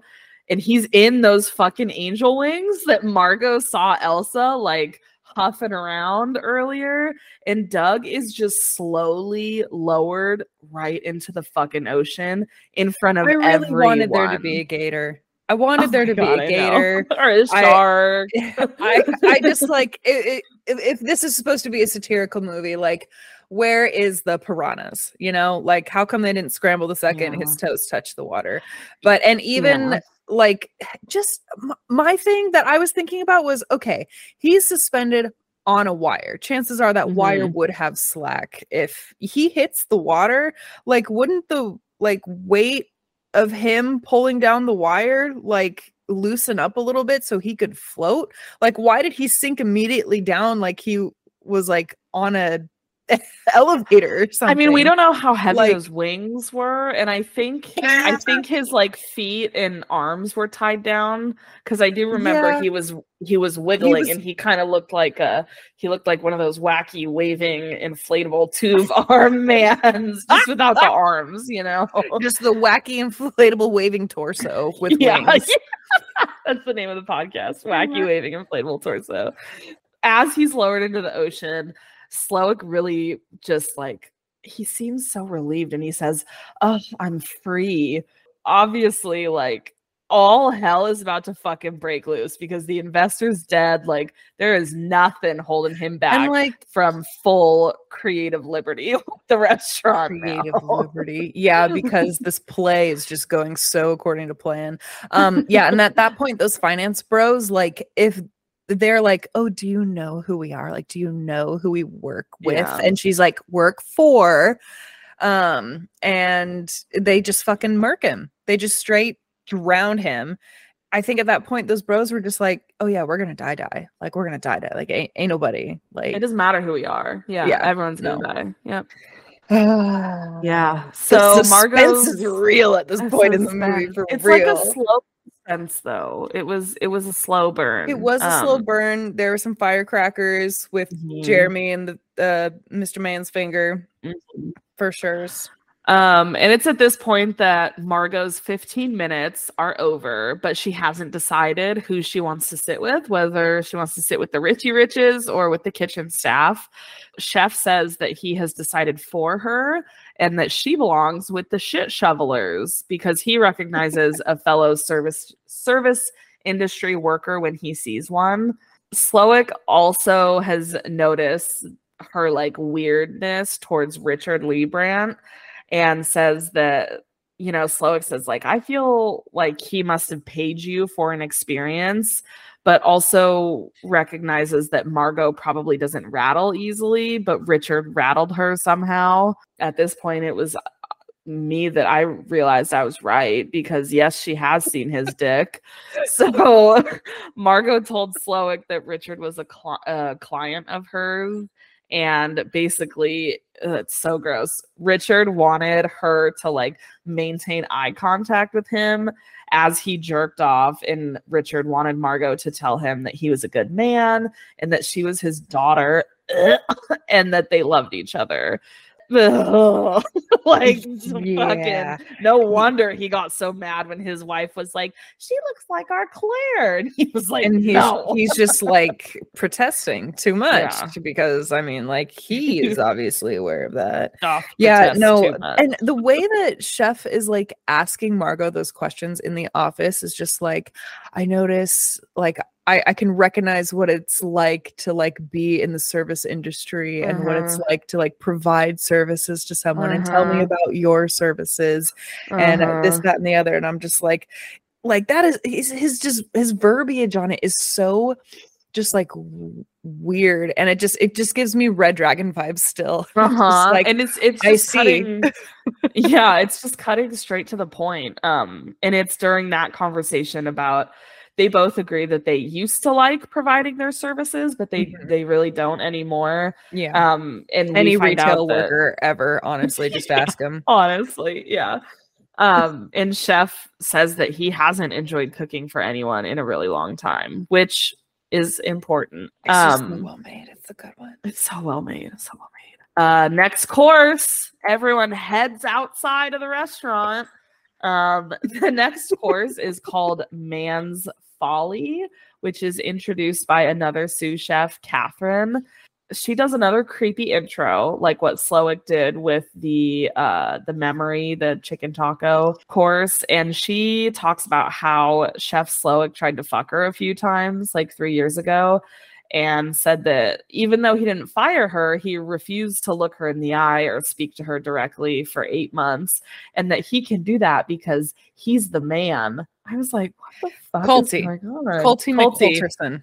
Colty McColterson. See, you're on the cult boat with me now. I never wasn't. So it's called Man's Folly, right? So the male diners are actually given a chance to escape, and they're given like, what was it, like a 15-second head start or something. And the women are led back inside for the course while the men are just being fucking chased all over the island. And I want to know, where would you hide on the island? Okay, that's what I was going to ask you too. Okay, great. I mean, obviously, the dude who was found last in the hen house, classic gold. I think that was Lillian's dude friend, coworker person who had been just like hyping her up like for the whole show at that point. Like his hide in the hen house, good, smart, so good, not great. Love the fact that they also threw in an extra little winter course for him to gave him enjoy a little creme fraiche egg because he was hiding in the hen house. Love that for him. Me personally, I don't know. Like, Jaime went for the boat, which is a smart move, and I love. Yeah. But at that same time, I need to like be realistic. If I am fleeing a situation, I ain't gonna outrun anybody. So camouflage is the name of the game. I gotta go somewhere where we've got maybe bales of hay for livestock or something like that on this island and try and get under that and hide under that. And it's whether or not the staff who works that island every day is going to notice if stuff is misplaced or has been like thrown around type of thing prior to. But I would be trying to essentially bury myself in some way, shape, or form. And then just kind of like wait it out until the sun comes up, or like someone like toots the horn on the boat being like, go time, beep, beep, and then make a break for it. I like the fact that the girls got to go in for a little extra course, and the fact that Tyler was so jealous of that. I'm just like, yeah, bet your ass. Be jealous, you little fucking punk bitch. I'm going to go get an extra course. And I think I would actually probably just chill for that extra course. But also, if I was being forced to run, I'd hide under something. But I got titties, so I'm getting that extra course. Getting the extra course, yeah. Even them getting the extra course inside was terrifying because they all asked Catherine if they're really dying tonight. And she said, well, yeah, it doesn't work if you live, it being the menu, of course. So Lillian Bloom tries talking Catherine out of everyone dying and says like, oh, I can get you your own restaurant as long as we like figure out what's going on. And Catherine just fucking says that, oh, everyone dying was actually my idea. Yeah, I'm actually really proud of it. And I just love how Lillian immediately goes for the wine bottle and she's like, who's up? What's up? Well, what's good? This? What is the sommelier chasing down the fucking guys with the rest of the kitchen staff? Sommelier is busy. We also find out at this point that Chef Slowick is motherfucking right, and Margot is not Margot from Nebraska or wherever. She is Erin from Massachusetts. Yeah, but no, I love a little girls moment around the table of, so we're actually all going to fucking die for real. And Microbangs is like, yeah, straight up, this is my idea. And we're like, all right, well, let's fucking get drunk then. Yeah, it was like a little girl power moment. It did not pass the Bechdel test still though, because they're fucking, it's all about men always. Speaking of which, the next fucking scene is my absolute favorite. Laughed the whole fucking time. Whole time. They find all the men, obviously. They're all back inside. And Chef says that the menu cannot continue until they deal with an unresolved matter. And that unresolved matter is our sweet little douche face, Tyler. Basically, Chef says that Tyler knew about the entire thing the whole time. He knew that they were going to die. So another part where I'd like to disassociate myself from the beginning of the movie, Tyler. From the dehumanization just of really sex workers. Yeah. So Erin is fucking pissed. She was only brought there because the chef doesn't offer seatings for one. So he hired Erin knowing that she was going to die. And like, fuck you, because like sex workers are humans and you can't just hire a human being to die. Tyler's a piece of shit. That's the hill I'm dying on. Yeah, that's agreed. Like, you can't sentence somebody to death like that for the experience of a meal. What is the matter with you? Chef is also at this point telling Tyler why he invited him tonight, and he's really playing into Tyler's ego a lot. He's like, you knew what a Paco Jet was. You know so much about food. Chef tells Tyler, he's like, you're a cook. You belong in the kitchen. Takes him to the kitchen, gives him a little chef jacket. He writes on it with a fucking Sharpie, bro. Writes Tyler on it with a Sharpie and like kindergarten handwriting. Great. That's like if you brought like, you know, if you brought the first graders to like Noma or something. He could have embroidered it. Everything was so, he got fucking these like 6 foot wide angel wings. He could have embroidered the chef jacket for deserves the bullshit Sharpie. Exactly. Fucking and that is shit the on point. His chest. That is the point that Slowik was trying to make. So good. Yeah. So Chef Slowik is forcing him to cook, and you can see just the absolute fear and pain in his eyes while Elsa is bringing everyone around to watch this demonstration. And he's slowly fucking up. He's stuttering. What would you make? Like, oh my God, if you were on the spot to be like, you have access to this crazy ass full kitchen, including a Paco Jet, what dish would you make? Why does it matter? Because I'm dying. I'm just curious. Made a bowl of fucking cereal. I'm just curious. What would Rachel make in the kitchen? You know, Rachel doesn't cook. So a little fun fact about Rachel: Rachel hasn't cooked a meal since like you're a chef. 2017. Oh my God. I don't know. Probably fucking spaghetti or something with frozen meatballs. Spaghetti. You literally cannot fuck it up as bad as Tyler did. Oh God, he did so bad. He obviously has no idea what he's doing. Like even I could cook lamb better than this, and I don't even know where to get lamb. Like he was fucking it up royally. So the store. So he says he thinks it's done, and Slowik tries it, and of course talks about how terrible it is. And I fucking love this because this scene.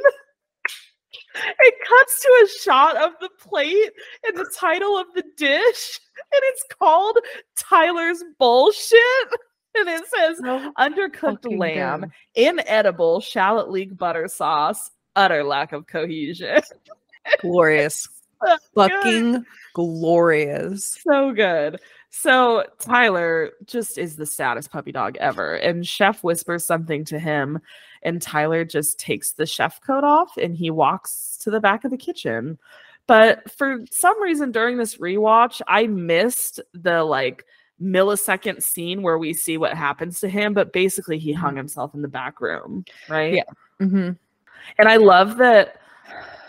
So Tyler knew that they were all going there to die, but I love that Chef still found a way to be like, fuck you, like you are willingly coming to your death, but I am still going to find a way to humiliate you and embarrass you. Yeah. And not include you in the planned death of everyone. You get to be isolated by yourself because you don't get to you're not even a real chef. Yeah. And you took pictures of the scallops. So yeah. Yeet. Fuck you. After Elsa explicitly told you not to. Yeet. This is an unplugged kitchen, sir. So they're prepping for the next course, and for some reason Slowik asks Erin to go get a barrel that they need for the dessert course. And this is like Erin's, like she's got one shot, one opportunity, you know, mom spaghetti. This is her time. So Erin is looking for this barrel, and she sneaks into Slowik's cottage in the creepiest fucking thing. Like, I don't know how they figured out how to make this movie more creepy. Slowik's cottage is set up exactly like the restaurant. It's so good. I mean, like, if you live to do something and you have your angel investor paying you to do what it is that you want to do with your whole entire life, why wouldn't you also live it? It just really hammers that in. And it's still, on one hand, it's like, oh yeah, so you really fucking like your job, huh? And on the other hand, it's like, you're a crazy person. You're a cult leader, huh? Yeah, you're a cult leader. You're crazy. So Elsa catches Aaron because no one is supposed to be in Sloake's cottage. And Elsa's like, you're not going to fucking replace me. And is trying to kill her with a knife. And they're fighting all throughout the kitchen in his house. Aaron slaps her over the head with a Paco jet, but that's actually not what killed her. They were like on the ground fighting for a knife. And boom, Aaron stabbed that bitch right in the throat during a struggle for the knife. With a knife. Yeah. Like Step Brothers. No. Like Step Brothers. Great movie. Great movie. With a knife. And in a little bit, I will explain why Step Brothers and The Menu are related to each other. Oh my God. They literally are. You know what blows my mind about like Elsa's dying scene though, is that she says that the barrel that Aaron was supposed to fetch for dinner or whatever, she was like, that's the first time in the whole entire movie that anyone admits that the chef wasn't quite on top of his game, because she's like, I didn't forget the barrel. He never told me to go get it. Yeah. Type of thing. And she was just like, that was her one moment of like her being her own single solitary self in her last moment of life, being like, maybe he's actually not all that great, by the way. But also, yeah, because when Chef was telling Aaron to go get the barrel, he was like, because Elsa's fucking stupid and she forgot pretty much. But I also think that I don't know. I don't think he did fuck that up. I think that was all intentional, and he knew that Elsa would go after Aaron. I think I don't know. I don't think that he made any mistakes on this evening. Like, he's thought through every single little thing, you know?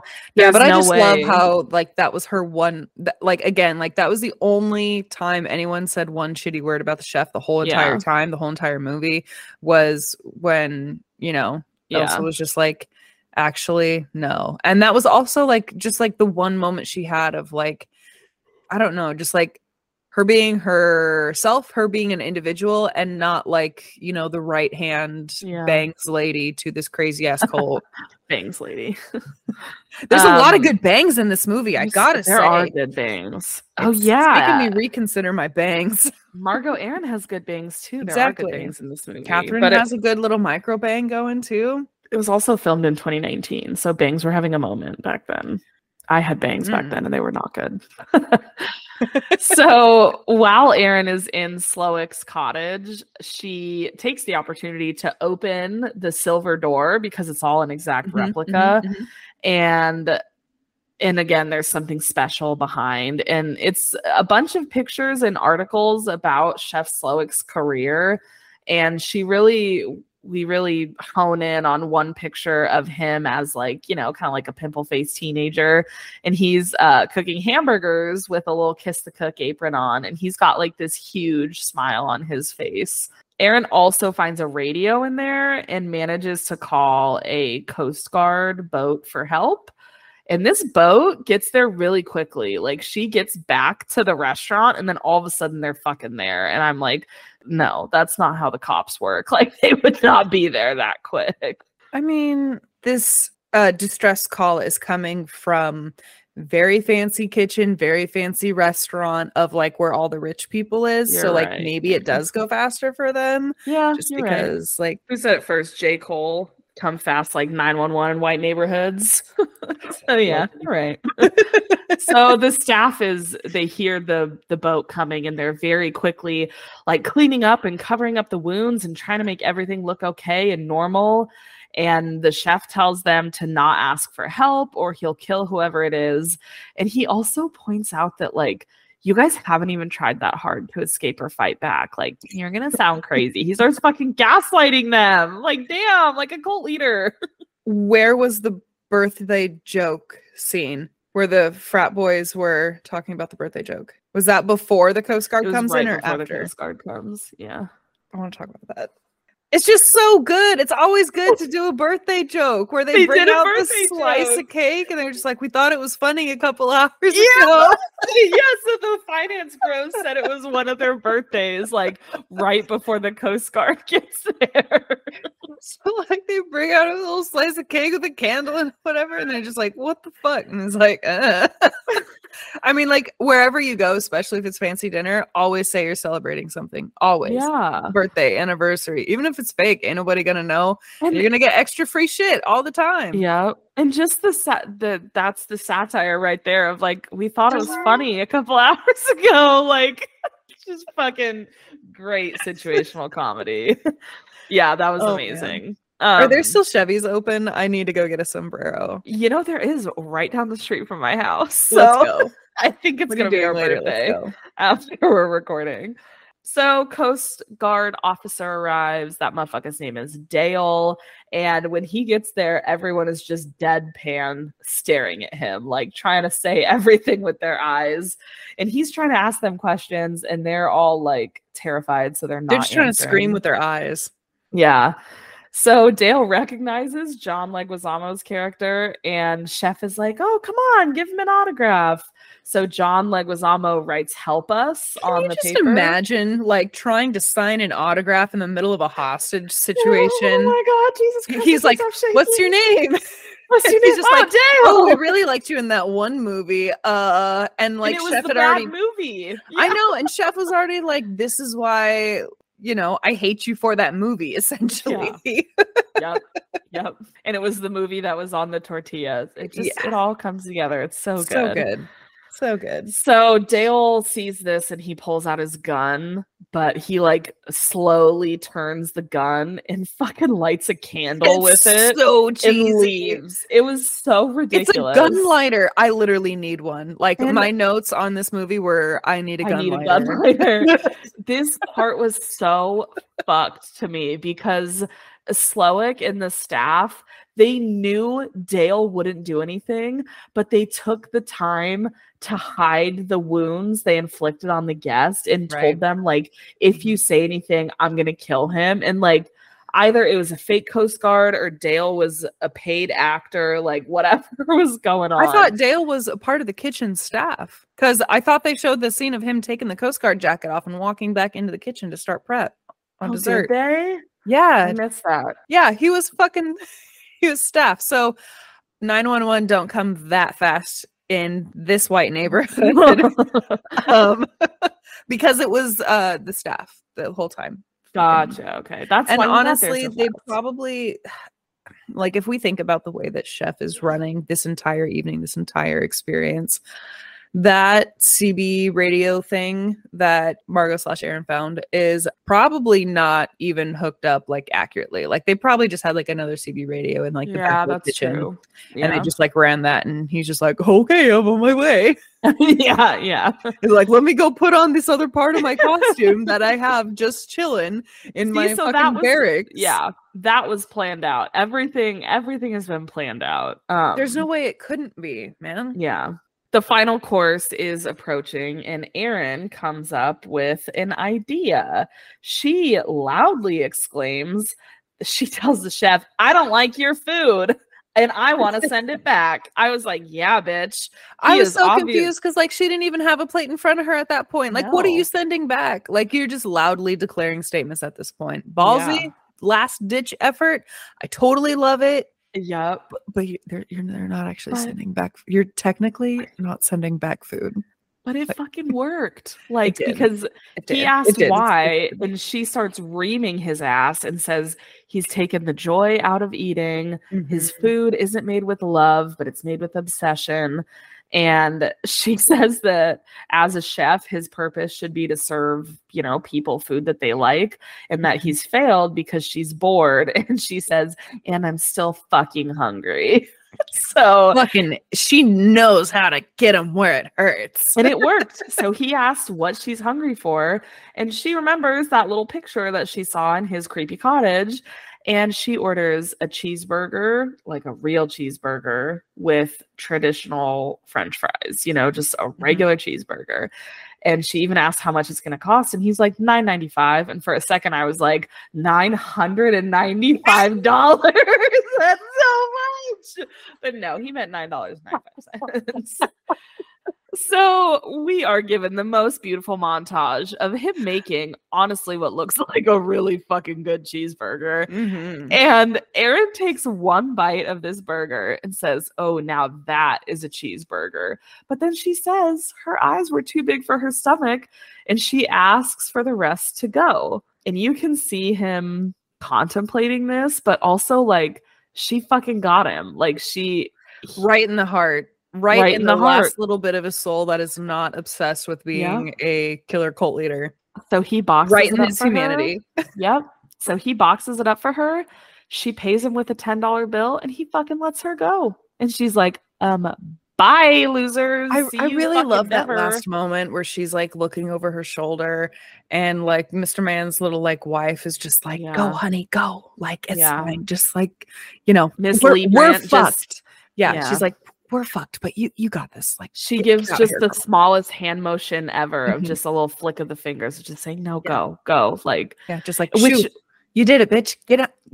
Go. You won. Go win. Keep winning, queen. This next part fired me the fuck up. Pun intended. Jesus. The movie wraps up. Chef gives everyone gift bags, which, like, for what? What is the point? And in the gift bags were some house-made granola, a little book of local vendors, a copy of the menu, one of Doug Verrick's fingers. Morbid as shit. So morbid. And he brings them the bill. They all actually pay the bill. They know they're gonna die. And they need the credit card statements on file. The finance bros all take out their 3 credit cards and just like throw it down on the bill. I was in fucking, oh my God. Beautiful. It pissed me off. Then it pisses me off now. Lillian Bloom takes out her credit card and the dude from the magazine that she's with was like, oh no, please. It's on the magazine. I was like, why does it fucking matter? Who's paying for it? He's like, you're deaf? Yeah, the magazine's going to pay for that. Don't worry about it. Where's the money going? It's not going to Slowick. It's not going to Doug Verrick. Who fucking cares if they pay? It fired me up, Obviously. I just think it's so funny how, like, Chef's still sticking to the menu. Like, you still got to pay for your food type of thing. Like, no dine and dash. Like, this isn't just a fucking killing spree that I'm on. This is the restaurant experience. Like, you have to pay. Don't worry, gratuities included. Yeah, gratuities included. Chef is thanking the guests for dining with them tonight, which is like, they didn't have a choice at one point. And he's also telling them that basically they ruined his art and his life. And the whole time he's monologuing, the staff has these massive fucking bowls, like way bigger than the bowl that the broken emulsion was served in. And they're sprinkling something out on the floor. It kind of looks like, I don't know, it looks like breadcrumbs almost.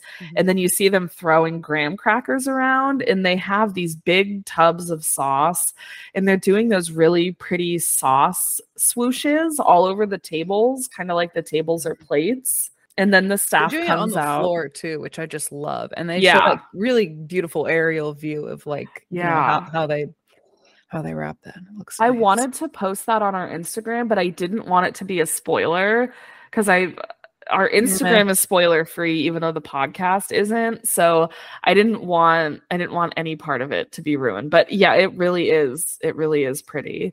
And then the staff brings out like these big, hilarious marshmallow capes and a little chocolate top hat and puts it on each of the remaining guests. And Chef introduces the final course, the dessert, he says, which is a take on s'mores. And he says that s'mores are everything that's wrong with us as a society because it's, unethically sourced chocolate. It's fake sugar marshmallows. I think he calls them prison grade graham crackers. Yet it's something that we associate with innocence. And then he goes on and says, what transforms this fucking monstrosity is fire. And all of the guests start to realize exactly what is going to happen. The cleansing power of fire. Cleansing power of fire. And as this is happening, we're kind of getting like scene cuts to Erin escaping on the boat. Chef Slowick says, you know, I love you all. And he gets a, we love you, Chef, in return. So Chef drops some burning embers in the middle of the room, and everything, not everything, but like one of the little piles of like graham cracker crumbs catches on fire. And graham crackers actually that fucking flammable? No, I think it was something flammable. I know that flour is flammable. Yeah. I can try it later. I Yeah, can try let's to do set that. fire Let's to do some our graham own cracker mini crumbs. version of arson. A little experiment. So the fire starts to spread and the chocolate is melting on the guest's face. The marshmallows are toasting and everyone is actively burning to death. Something that was interesting to me, which like Felicity was about everyone burning to death. Yeah. Felicity was like praying. She was mumbling, like, I don't know a lot about prayers, but she was mumbling some prayer. Richard Lee Brandt's wife, which I think her name was Anne, she says thank you. Like That's a how really she was in a bad marriage, okay? Like she told Aaron to like go on she was just drinking her wine the whole fucking movie. Like she probably straight up hated her life, honestly. And it was just like ready to bounce. And she was like, yeah, sure, whatever, it's my time. Fuck it. Yeah, but she didn't say thank you, just like, oh, thank you. It was like a thank you. Like, what the fuck is this bitch's problem? She ready to die. Yeah. So our final shot, we cut to Erin. She turns off the boat motor and she's watching Hawthorne go up in flames. And we get our final presentation of the last course, which says s'more, marshmallow, chocolate, graham cracker, customers, staff, restaurant. And Erin finishes eating her burger while she's wiping her mouth with the menu from the gift bag as she just watches the restaurant. Badassery, honestly. Yeah. Just badass moves from all around. She's not even trying to save that menu as like evidence or anything like that. No. Do you think Jeremy's The Mess course is listed on that menu? I bet it is. Yeah. It could be used as evidence, but she's like, no, fuck it. I need a napkin for my cheeseburger. I think it showed a shot of the like an actual shot of the menu, and I tried pausing it, but it was a little blurry. But I think it did. It had Jeremy on there. It had fucking Tyler's bullshit. Yeah, I love the attention to detail there. So that's it. That's the menu. My snack. Honestly, fuck ate. S'mores. You want to hear my snack I ate? Fuck it was s'mores. Fucking s'mores. Fuck s'mores. I made myself a little s'mores dip, but I used Ghirardelli caramel squares, and I put them in a little ramekin. Yeah, it was good. And then I put marshmallows on top, and I just popped that sumbitch in the oven, 350 degrees until the marshmallows were brown. It was pretty good. And I dipped graham crackers in it. That's wild. So you had like a s'more soup? No, because it didn't get soupy. It was like a dip. It was a chocolate marshmallow dip. Yeah, it was good. I'm not here for the s'mores slander. I would rather wear the marshmallow shawl. And that can be arranged. Then eat a s'more. Then eat a regular s'more. That is a really good Halloween costume. Just a marshmallow shawl and the chocolate top hat. That's an easy costume. I can't believe that movie was. I mean, like, I get that it's a satire, but at the same time, it just speaks. I'm sorry, you said it was a horror satire? Horror satire, yeah. It checks out, honestly. Yeah. I don't know. I just thought the whole thing was so spooky and weird, and just like it comes off like a cult movie. It's a cult movie, 100%. Yeah. It is. I think they should have eaten Jeremy. Like, I think that was, I don't know, because it was so good without the cannibalism added in, but like the cannibalism would have just taken it to like another level. I'm kind of glad they didn't go that route. Because like obviously, like with the way that Chef views food and views the world, I don't think he'd do that shit. No way, Chef. You said Will Ferrell produced this movie. Yeah, so Will fucking Ferrell and Adam McKay were producers on this. And Will Ferrell, obviously a household name. Adam McKay, maybe not so much, but Adam McKay produced Talladega Nights, Anchorman, and Don't Look Up. Have you seen Don't Look Up? Yes, I really liked Another Don't Look Up. amazing satirical movie. So like the satire part of it checks out. And I love that Will Ferrell produced this. And also Will Ferrell went to USC and I went to USC. So Oh my god. love Will Ferrell. Alums. And that's how Step Brothers and The Menu are related. I said it would all come together. And my best fun fact that I found for this movie is that all of the extras playing the kitchen staff all actually had restaurant experience because the directors didn't want anyone watching the movie to like hyper focus on any inaccuracies. But also it's probably really hard to find extras in LA that don't have restaurant experience. Yeah, right? You make a good point there. I make a good point. Yeah. You make a good point there. That's it. I thought this was like a great summation of how fucking douchey and pretentious the culinary world can be. Even the wine pissed me off. Like everything about it pissed me off. And it really made me think of like, you know, that quote from like Anthony Bourdain that's like, go to the small pub and order a beer.